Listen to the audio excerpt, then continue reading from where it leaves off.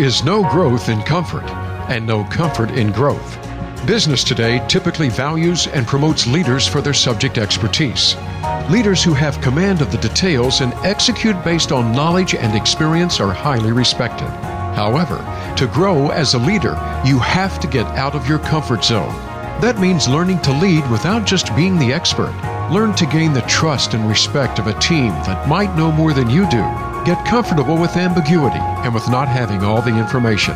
Develop the skills and confidence to lead in a different way. Welcome to the show. I'm Wanda Wallace, and today we're going to talk about global teams. Now, I don't know what's happening in your lives, but in my experience, everybody I'm talking to is dealing with global context.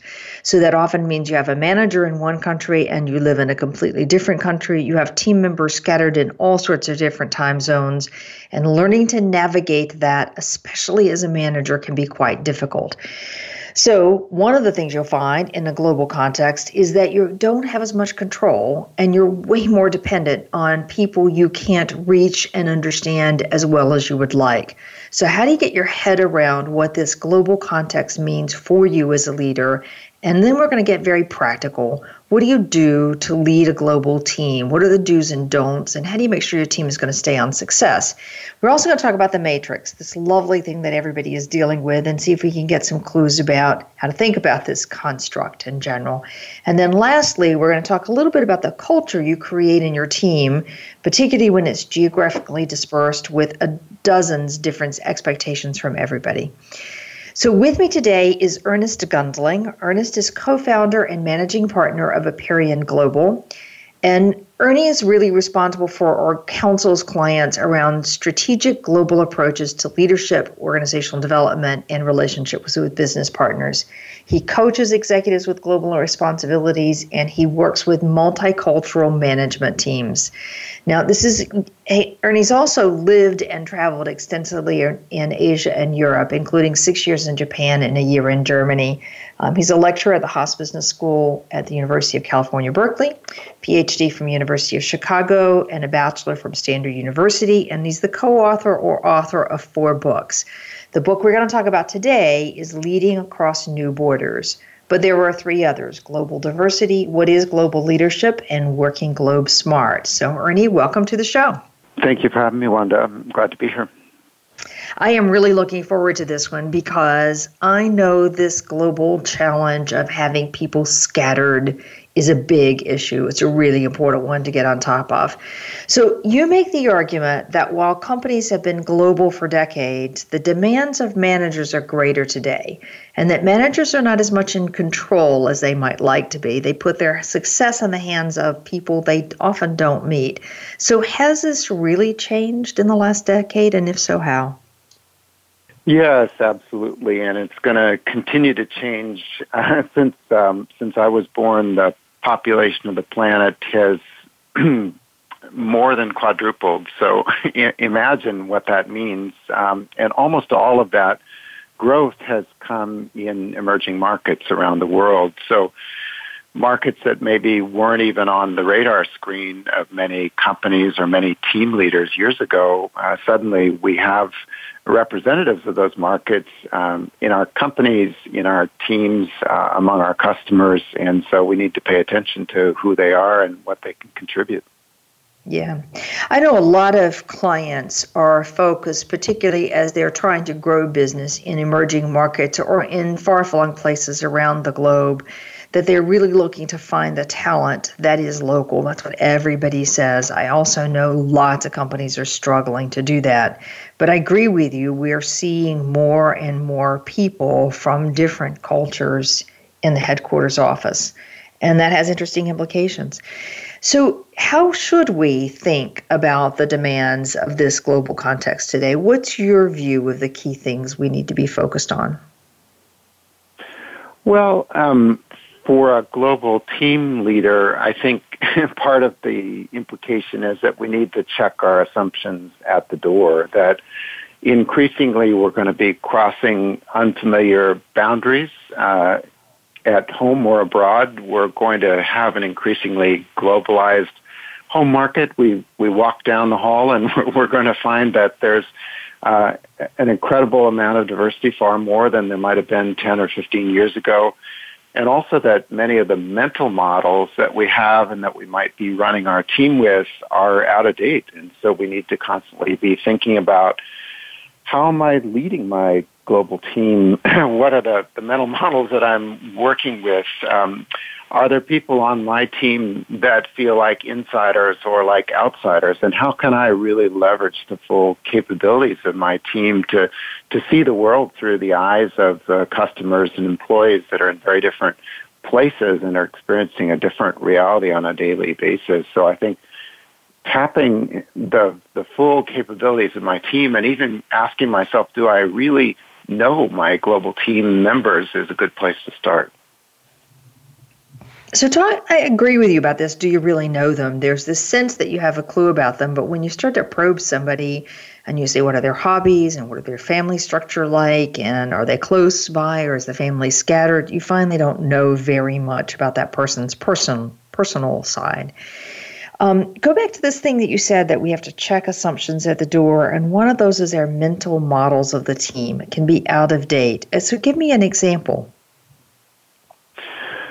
Sure. I think we increasingly are running into situations where we're working with colleagues in other parts of the world. Many companies have moved to outsourcing or offshoring or inshoring models. There are many different forms or many different descriptions that these take, but increasingly we're working with counterparts on the other side of the world, maybe 12 hours away in terms of a time zone, or even 11.5 or 12. There are many different, depending on the location. And so we might be working with team members that we've never even met in person before. And so the question then would become, how could I see things through their eyes? How can I understand their realities? And how can I make them fully functioning, fully performing members of the team?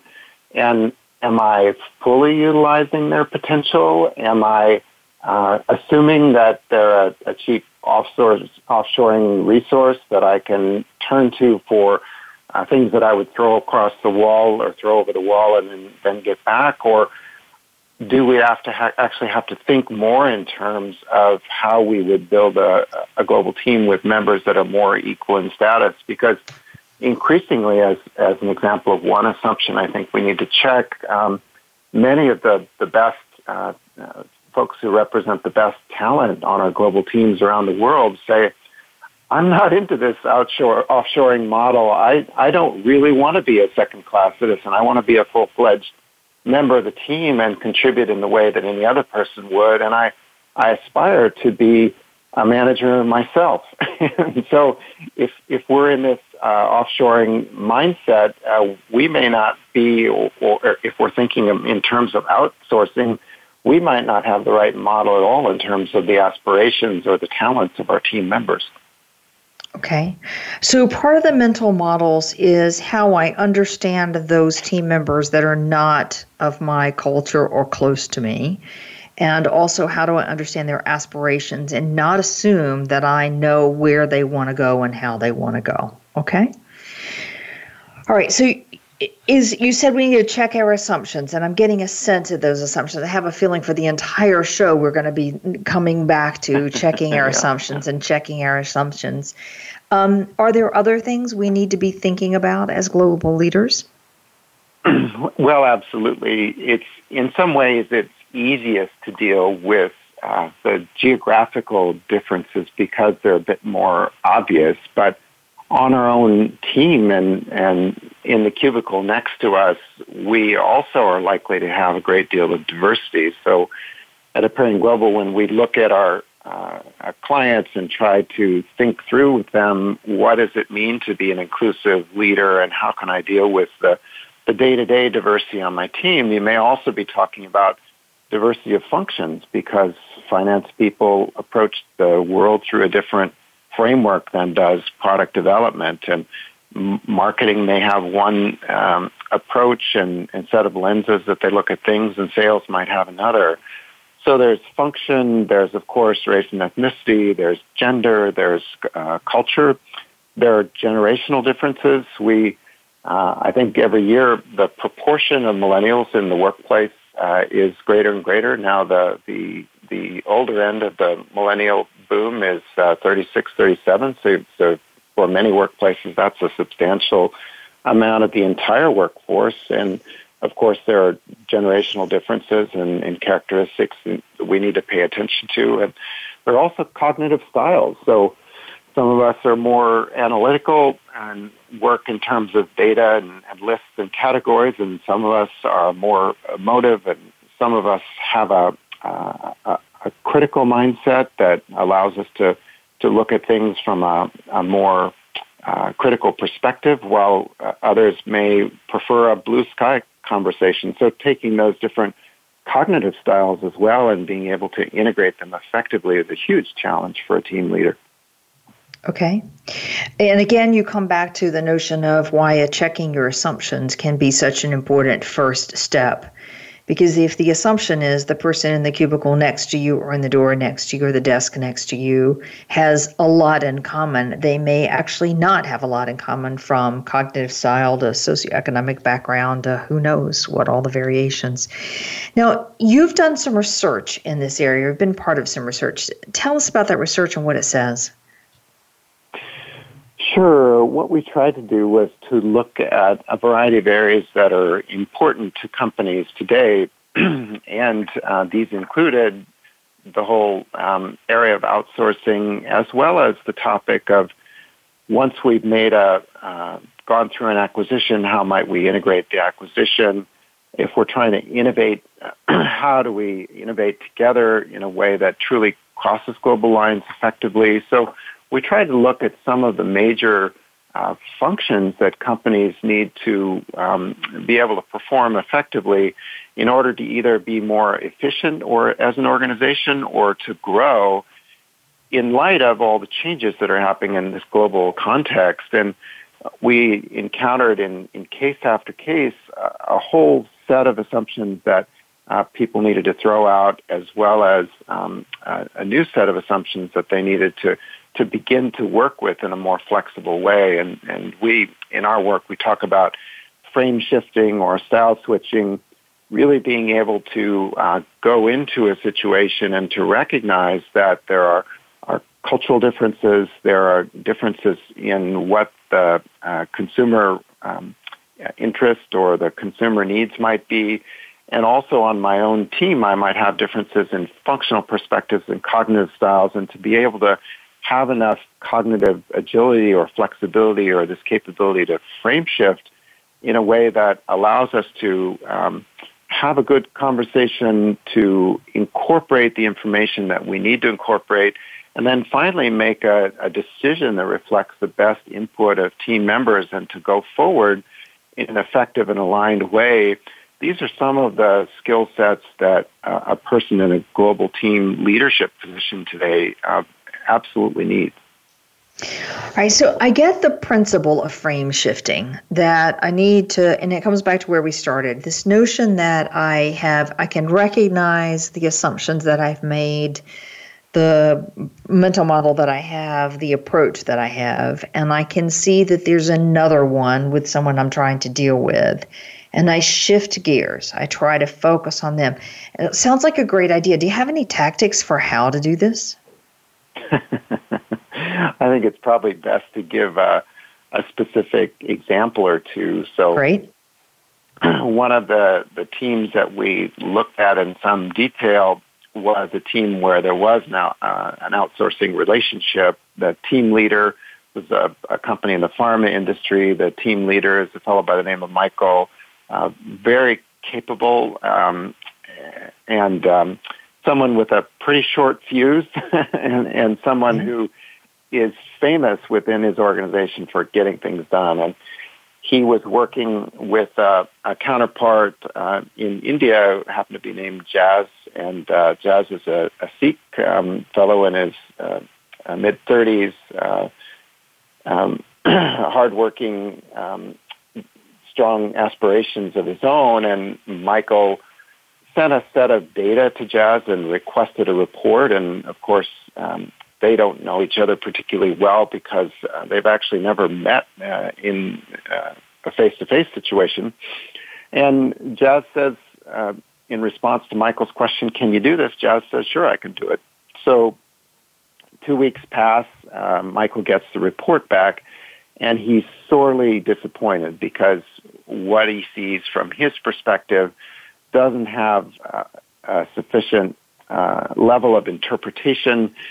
There's not an executive summary. Jazz has taken the data and he's organized it to some degree, but he's not put it into the format that Michael really needs to then be able to share with his own customers in the marketing communications area that he works with. And so Michael suddenly reaches some pretty negative conclusions about Jazz and his capabilities. And then when we interview Jazz on his side, he has a whole different perspective. He says, well, the company is trying to move to this system where we're all equals in this global team context. But, the reality is I'm still a second-class citizen, and I don't know Michael very well, and I felt like it wasn't really my place to draw a lot of specific conclusions. I thought that he would, instead of just providing me with a whole bundle of data, that he would interact with me to a greater degree. And besides, it's ultimately his responsibility of the form that the report takes. So there was this kind of passive-aggressive and negative response from Jazz, who at the same time aspires to a higher role within the organization. And so this interaction, very unsuccessful and unsatisfactory to both sides. Then you have to begin to break it down and ask yourself, well, why did this happen? And where does the responsibility really lie? And what could each person do? And by the way, it's not at all one-sided. So of course, Jazz needs to be able to communicate difficulty. Well, maybe 2 weeks, I've got other priorities, so I can't necessarily respond within your deadline. I have this question and that question and another question.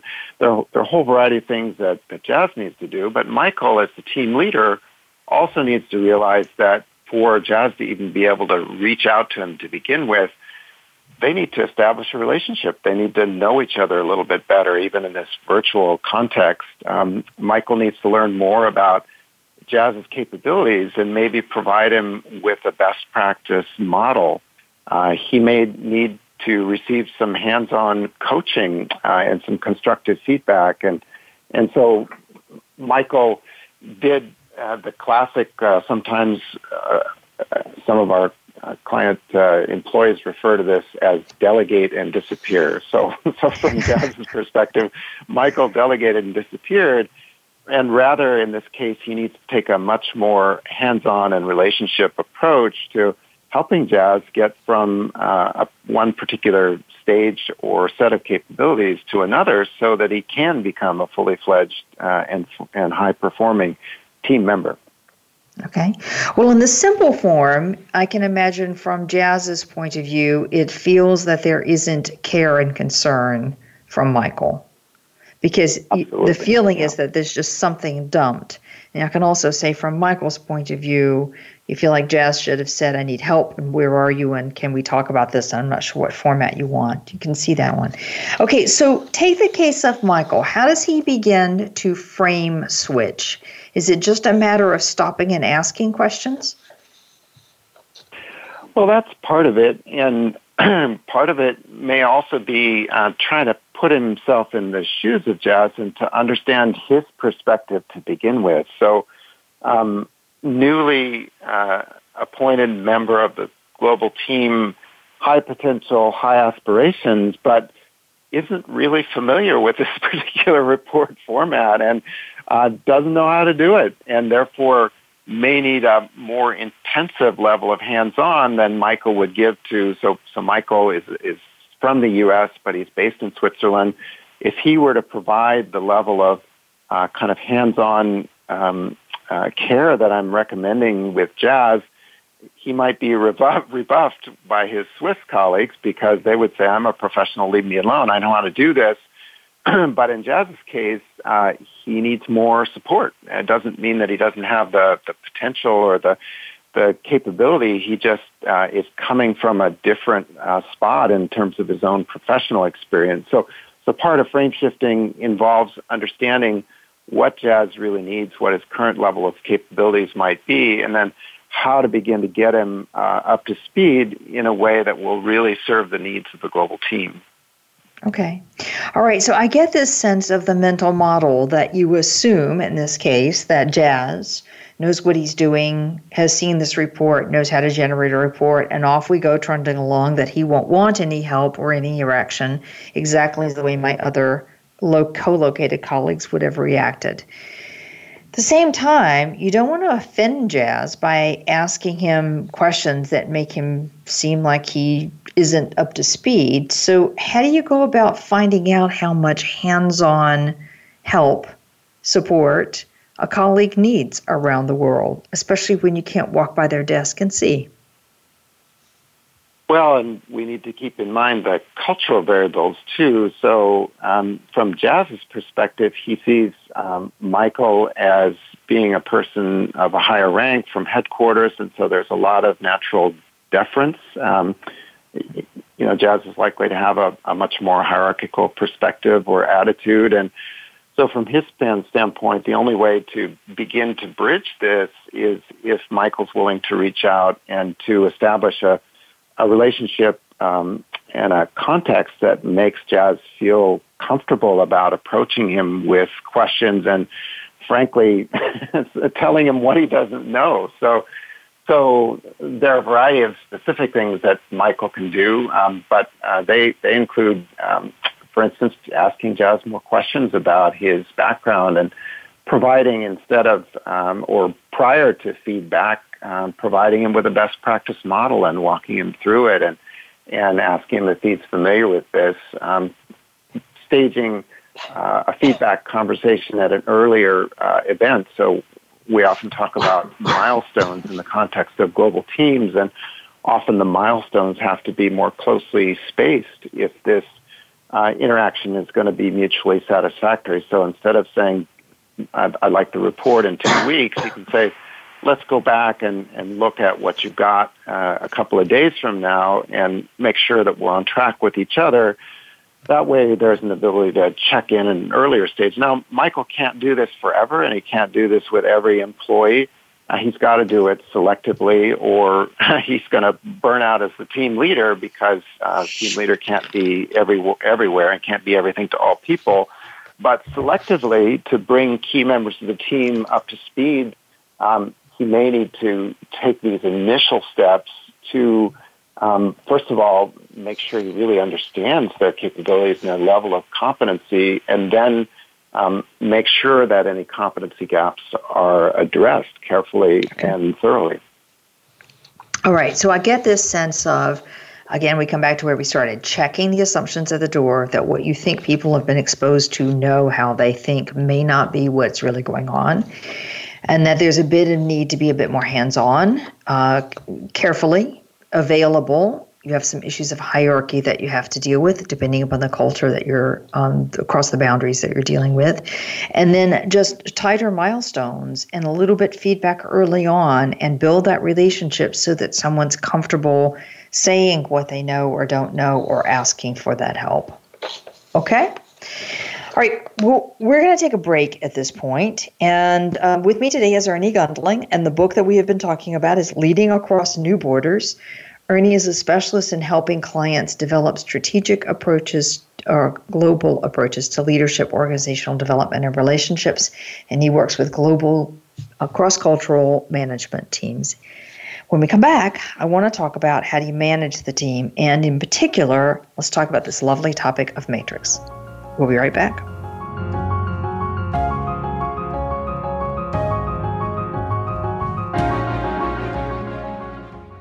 Become our friend on Facebook. Post your thoughts about our shows and network on our timeline. Visit Facebook.com/Voice America. How is your work-life balance? In most businesses, no matter where you are positioned, there is always room for improvement. If you're an executive, learn insight about your business. Are you an employee? Learn how to better work with your team. Even if you're not in business, you can learn where your strengths and weaknesses can be played to their best potential. The Work-Life Balance with host Rick Morris can be heard live every Friday at 5 p.m. Eastern Time, 2 p.m. Pacific Time on the Voice America Business Channel.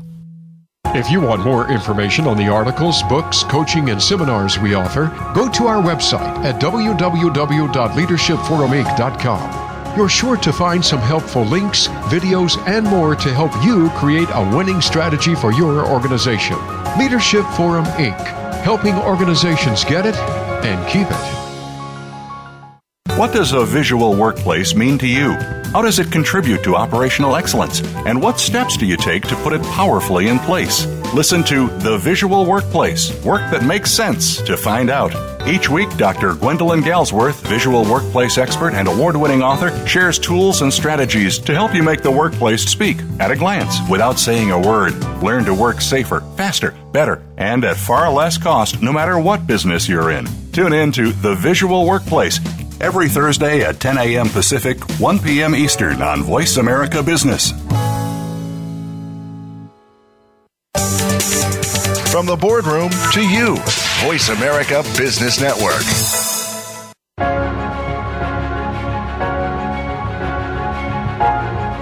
You are listening to Out of the Comfort Zone. To reach Dr. Wanda Wallace or her guest, call into the program at 1-866-472-5790. Again, that's 1-866-472-5790. You may also send an email to wanda.wallace@leadershipforuminc.com. Now, back to Out of the Comfort Zone. Welcome back. With me today is Ernie Gundling, and we have been talking about global teams. In fact, the book that we're talking about is Leading Across New Borders. And the notion here is, how do we help managers who are dealing with teams scattered around the globe, often whom they never get a chance to meet, get the best capability out of the team and out of the team members and out of the exchange? So I think the three things that I take away from the last segment are, as Ernie said at the very beginning, it's the number one thing to do as a manager is to check your assumptions. Check your assumptions about the person and their background, their life. Check your assumptions about their experiences, what they've seen, what they know, what they don't know. Check your assumptions about their aspirations, what they hope to achieve, and check your assumptions about their style, because their approach and your approach may be similar, may not be. Second, the most important thing is really getting to know that person, so you build some comfort, particularly with the key individuals, so that they have a chance at challenging back or asking a question or even telling you what it is they don't understand or don't know. And then the last piece is hands-on, earlier milestones, earlier feedback until you're sure that you're all on the same page. And to do that, obviously, in a kind way, we're not saying we want to check that people are competent or not. We just want to check that my assumption about how you would do a report is the same as your assumption. So, okay, in that context, I want to focus on managing the team. So, Ernie, matrix. Everybody I know is in a matrix. And I believe in the last 10 years, the matrix has gotten more complicated. It used to be only 3, and now it seems like it's 4 and 5 dimensions on the matrix. So, is this the best way to be organized? Is there another way? Well, I think we're stuck with the matrix, Wanda. Sorry to report this, but I think the more global you get, the more you need to work across different geographies and different business units and different functional areas. So as far as I can tell, in fact, we've even seen some clients recently who felt that they were too decentralized and were working in regional fiefdoms or stovepipes, and so they've moved to a more centralized organizational format, which absolutely required a greater number of matrix relationships. So, if anything, we're seeing more movement towards the matrix rather than away from it. Okay. All right. So can you give us any clue about how we should be managing this matrix? Sure. Maybe, again, an example would help. So great.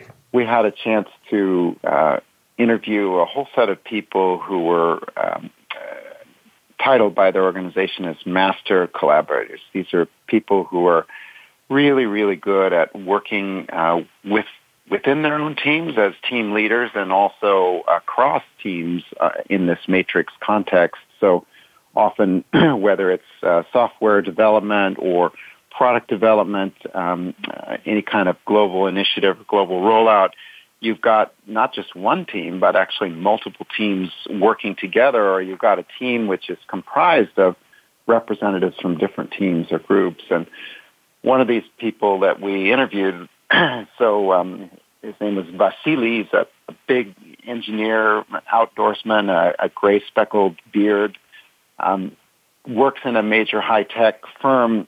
He confessed actually that in the early days of his work with this very expanded project team, they're in the middle of a huge product development project, that his team members were at loggerheads. They really were constantly in conflict. There was all kinds of fighting, and there was a lack of trust. And according to Vasily, he said, well, really, we just didn't like each other very much, and the team wasn't working well. And so we finally, after 6 months of this repeated conflict, we got together in person. And by the way, we know there are limitations for any kind of team on budgets and travel and being able to get together in person. But if you can afford it, absolutely doing that at the outset or the kickoff of your team effort is highly desirable. And it helps you to set a common context, a shared sense of alignment. And in Vasily's remark in this case is, in that 2 or 3 days together, we got more done than in the entire 6 months. And the reason why was we began to analyze our stakeholders, and we realized that we had separate reporting relationships. We had conflicting metrics. We were reporting into different organizational structures with different strategies, and also we were trying to meet different internal and external customer demands. And so our team was being pulled apart by all these different forces, and no wonder we weren't aligned, and no wonder we didn't like each other very well. And in fact, he said, after we finally figured out that our stakeholders had such diverse interests, we were finally able to have a conversation together about, okay, how do we prioritize the needs of these different stakeholders? How can we look together at the people that we really need to satisfy and the goals that we really need to meet? And for the first time, we realized that our differences were not so much personal as they were a result of this matrix context, and that we needed to have greater alignment with our various reporting relationships and bring our metrics further into alignment, that we had to look at ways to align the strategies of the different organizations that we represented, and also prioritize the customer demands that we're looking at. So not an easy balancing act, but far easier than just thinking that I don't trust these guys because they don't have the interests of this enterprise at heart. And actually the people that I'm working with are not consummate professionals. So they went from that initial stage of real discord and dislike of each other to a much more constructive stage of being able to analyze the different matrix constituents together and align around a common set of priorities. See, you can see why a team lead who's really good at drilling through all the chaos that's happening in various interpersonal interactions and understanding that it's the stakeholder differences, all of which are legitimate, but that they're pulling the team apart. And then to do an exercise around that really helps the team see that rather than think that the person across the table is an absolute idiot. But that, that's awfully hard to do when you are not sitting with people. So how does a team lead get better skill at what it is that's pulling the team apart? Is it always stakeholders, or are there other things as well? Yeah, I think actually many global teams are not even positioned for success from the beginning. So if I were in a position as a team leader in the early stages of a team effort, I would be putting questions to the executives in charge before I even took on the assignment. So you might be asking questions like, is there real executive sponsorship for the team? Or have the team and its goals been established with buy-in from all the key people in the matrix? Are there other key stakeholders that we haven't thought about, and do we have their support as well? Is it even possible to establish a shared vision and a set of common objectives for team members? Do we have a shared sense of urgency or priority? One of the worst challenges for a team leader is when you've got a team of 15 people all working at 10% with other priorities. So do I have enough of the mind share of the people on my team to be able to be successful? And then do we have the resources that we need to be able to accomplish the team's goals? So there are 5 or 6 questions that I think a good team leader needs to ask even before taking on the job that will help to position the team for success. And without that, I would consider just walking away and saying, no, thank you. I think there are better things I have to do with my career. That also comes with some risks in of itself. So if I just repeat, I think I got most of these questions, is there executive sponsorship? Have the goals been articulated, and is there buy-in across the matrix? Who are the other stakeholders that we've thought about or not thought about, and where are they? Have we talked to them or not talked to them? Is there any option for creating a shared vision for the team? Can we even get there? Do we have enough shared priorities and enough mind share from people? And do we have the resources we need? Did I get all of those, Ernie? Metrics is another one. So for years, we've done a global teams survey looking at global teams and some of the things that work well for them and some of the things that are particularly challenging. And the number one item that has come up as a low score is an item that, if I recall correctly, it's, I'll try to quote it, the team's reward system encourages cooperation and shared effort among team members. So that's the number one challenge for global teams. Your metrics, your reward system are not aligned. So if you can get that aligned either to begin with or as a team leader, if you can look for ways to do that with your fellow team members, I think, at least based on this is quite extensive research, more than 2,000 teams have gone through this particular survey. This emerged as the number one issue. And then another one was, does the team receive the resources and cooperation it needs from other parts of the company? So those are things that I think are worth keeping in mind. Okay.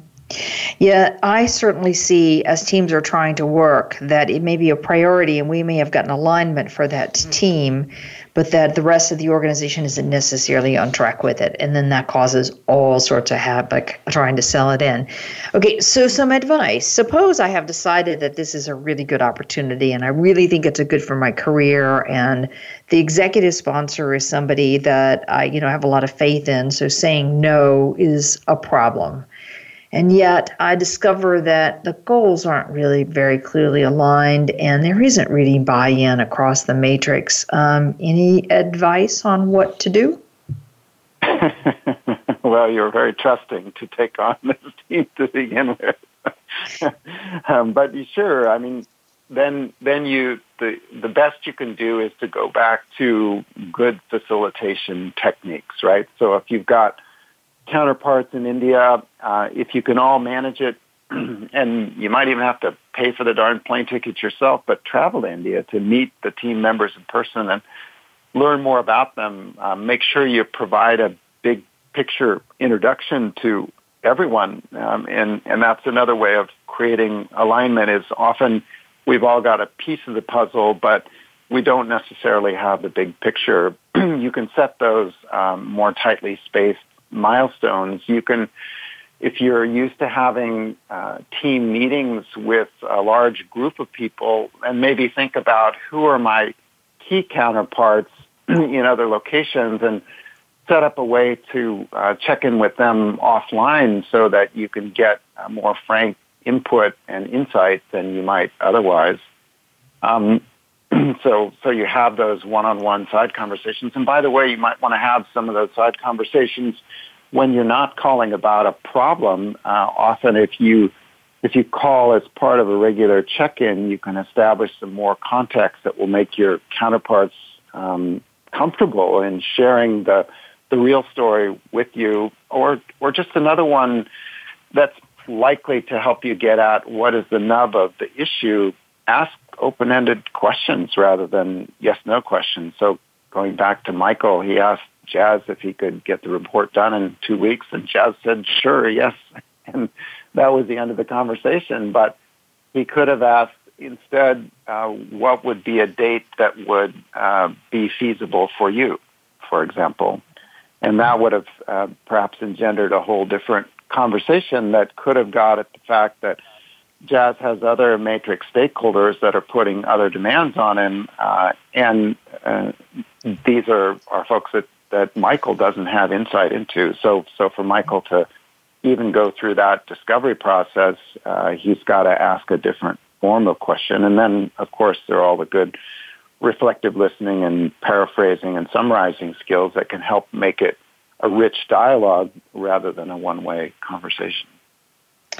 So, Ernie, we're right back to just practice really good management at the end of the day. So get to know people, make sure they have a big picture introduction, that there's not just one piece, that you have tighter milestones so you can kind of check in with people, that you have sideline conversations that are not just calling, that you're not always calling about a problem, that you ask open-ended questions and you're actually really listening.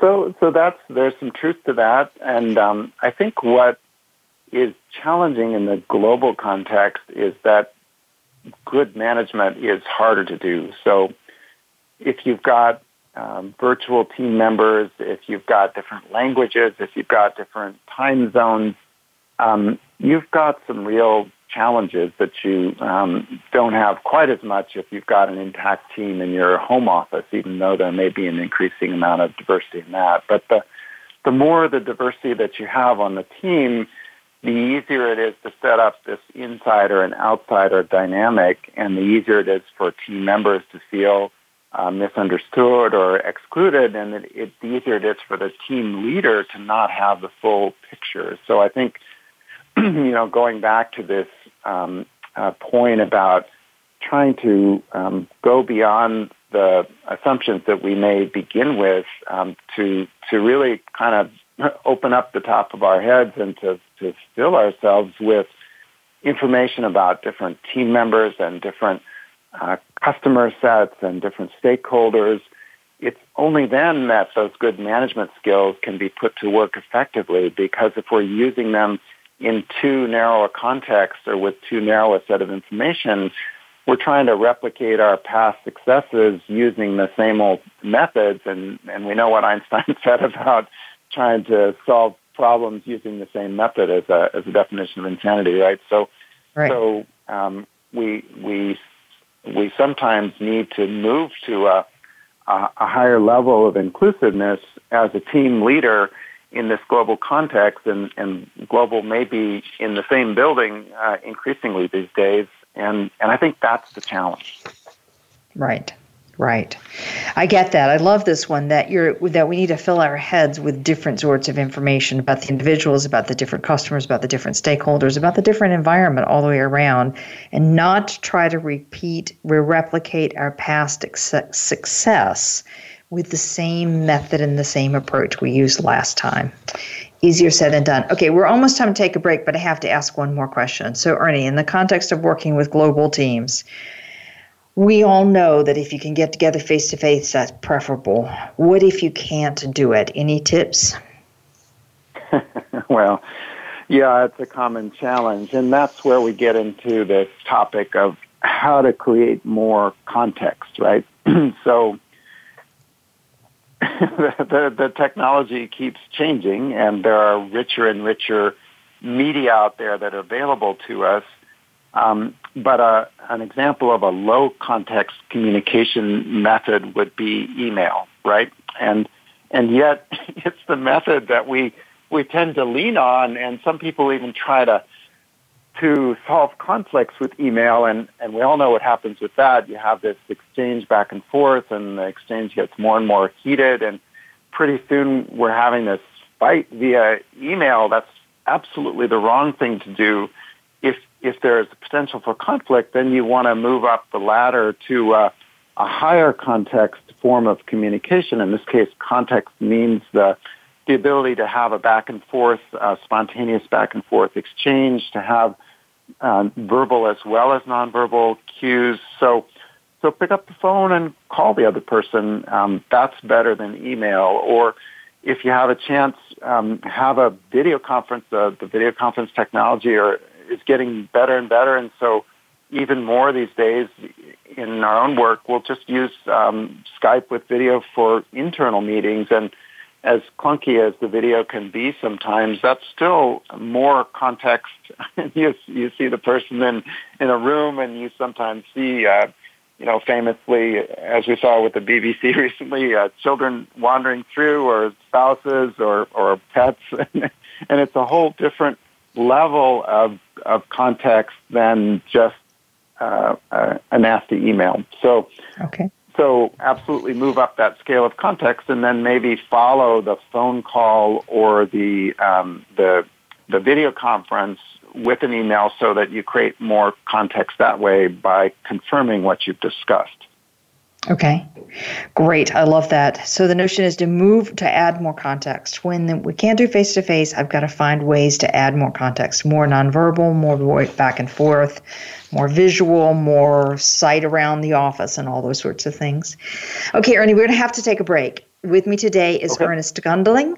The book that we've been talking about is Leading Across New Borders, and Ernie is the co-founder and managing partner of Aperion Global. We'll be right back. When we come back, we're going to talk about how to create the right culture.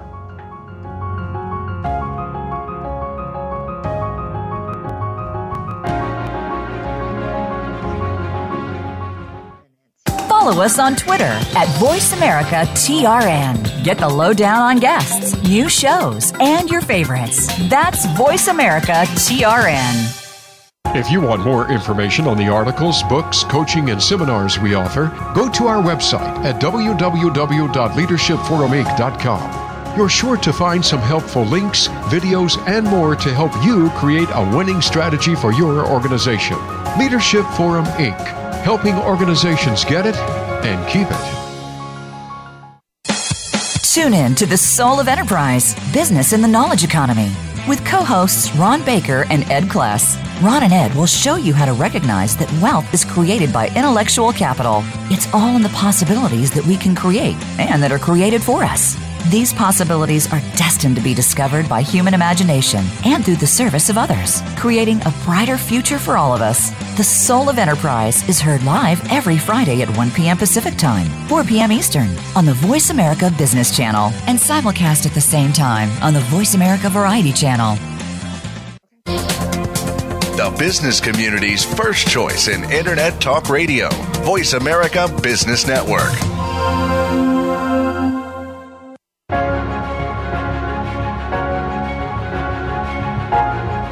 You are listening to Out of the Comfort Zone. To reach Dr. Wanda Wallace or her guest, call into the program at 1-866-472-5790. Again, that's 1-866-472-5790. You may also send an email to wanda.wallace@leadershipforuminc.com. Now, back to Out of the Comfort Zone.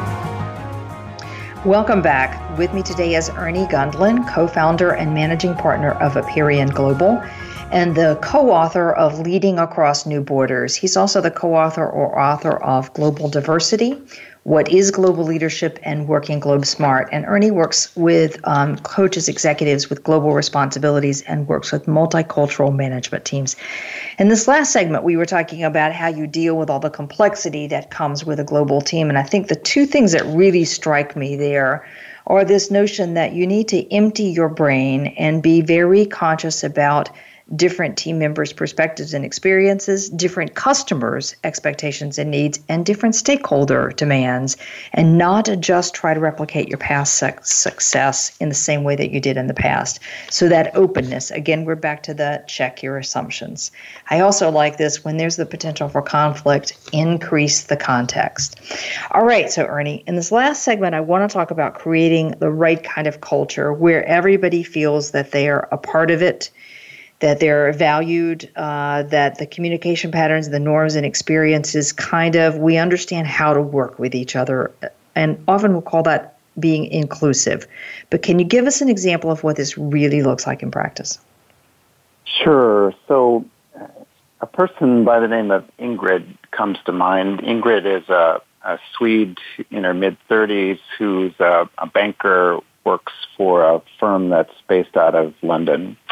And Ingrid was assigned ambitious person, accepted an assignment to Bangalore, and was very successful early days in managing her team there. And after a year or so on assignment, thought she was in line for promotion to the next level. She thought she was going to get a promotion and considered herself as a person on fast track. But then just a week or so before, she found that she'd been taken off the list.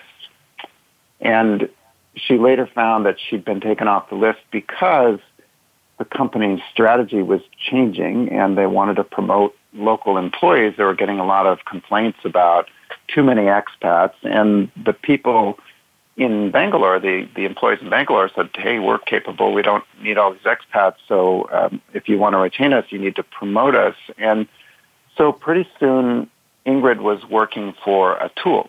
And Atul, a local Indian fellow, didn't have the same background as Ingrid at all. In fact, he came from an environment where, unlike Michael, who we were describing before, Atul's role had been to manage his local employees, many of whom were fresh out of school, had a lot of learning to do in a very hands-on and micromanaging way.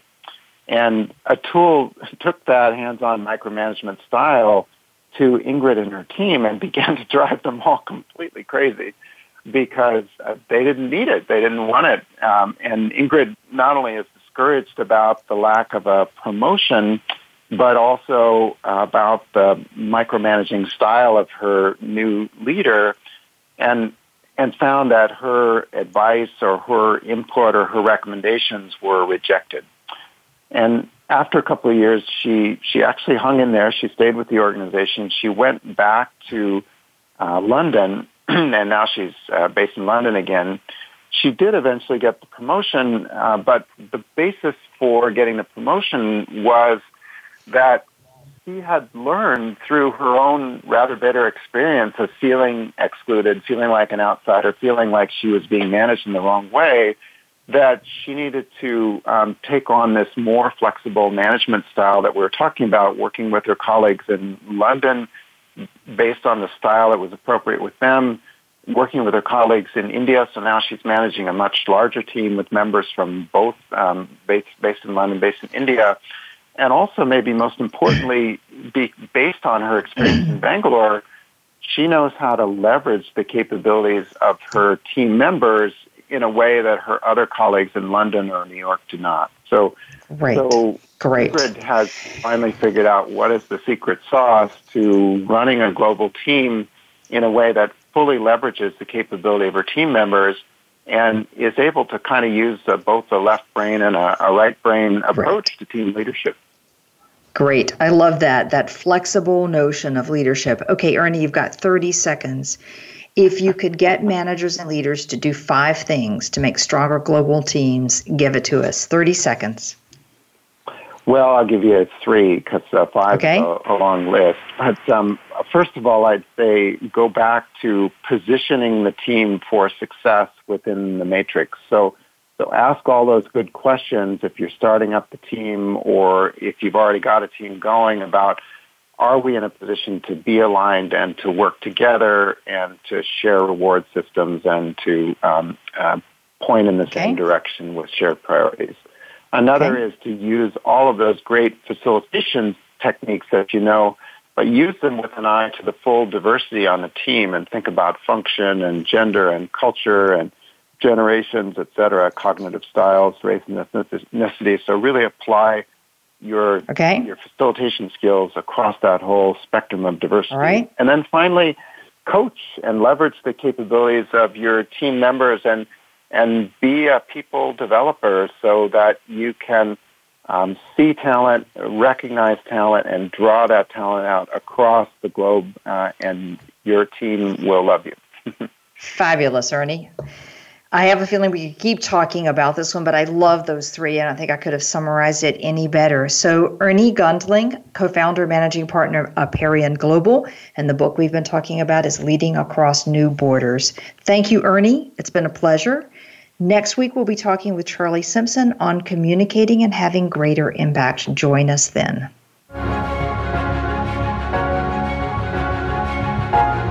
Thank you for joining us for Out of the Comfort Zone. Tune in again for another edition with Dr. Wanda Wallace next Friday at 11 a.m. Pacific Time and 2 p.m. Eastern Time on the Voice America Business Channel. Reach outside your comfort zone this week.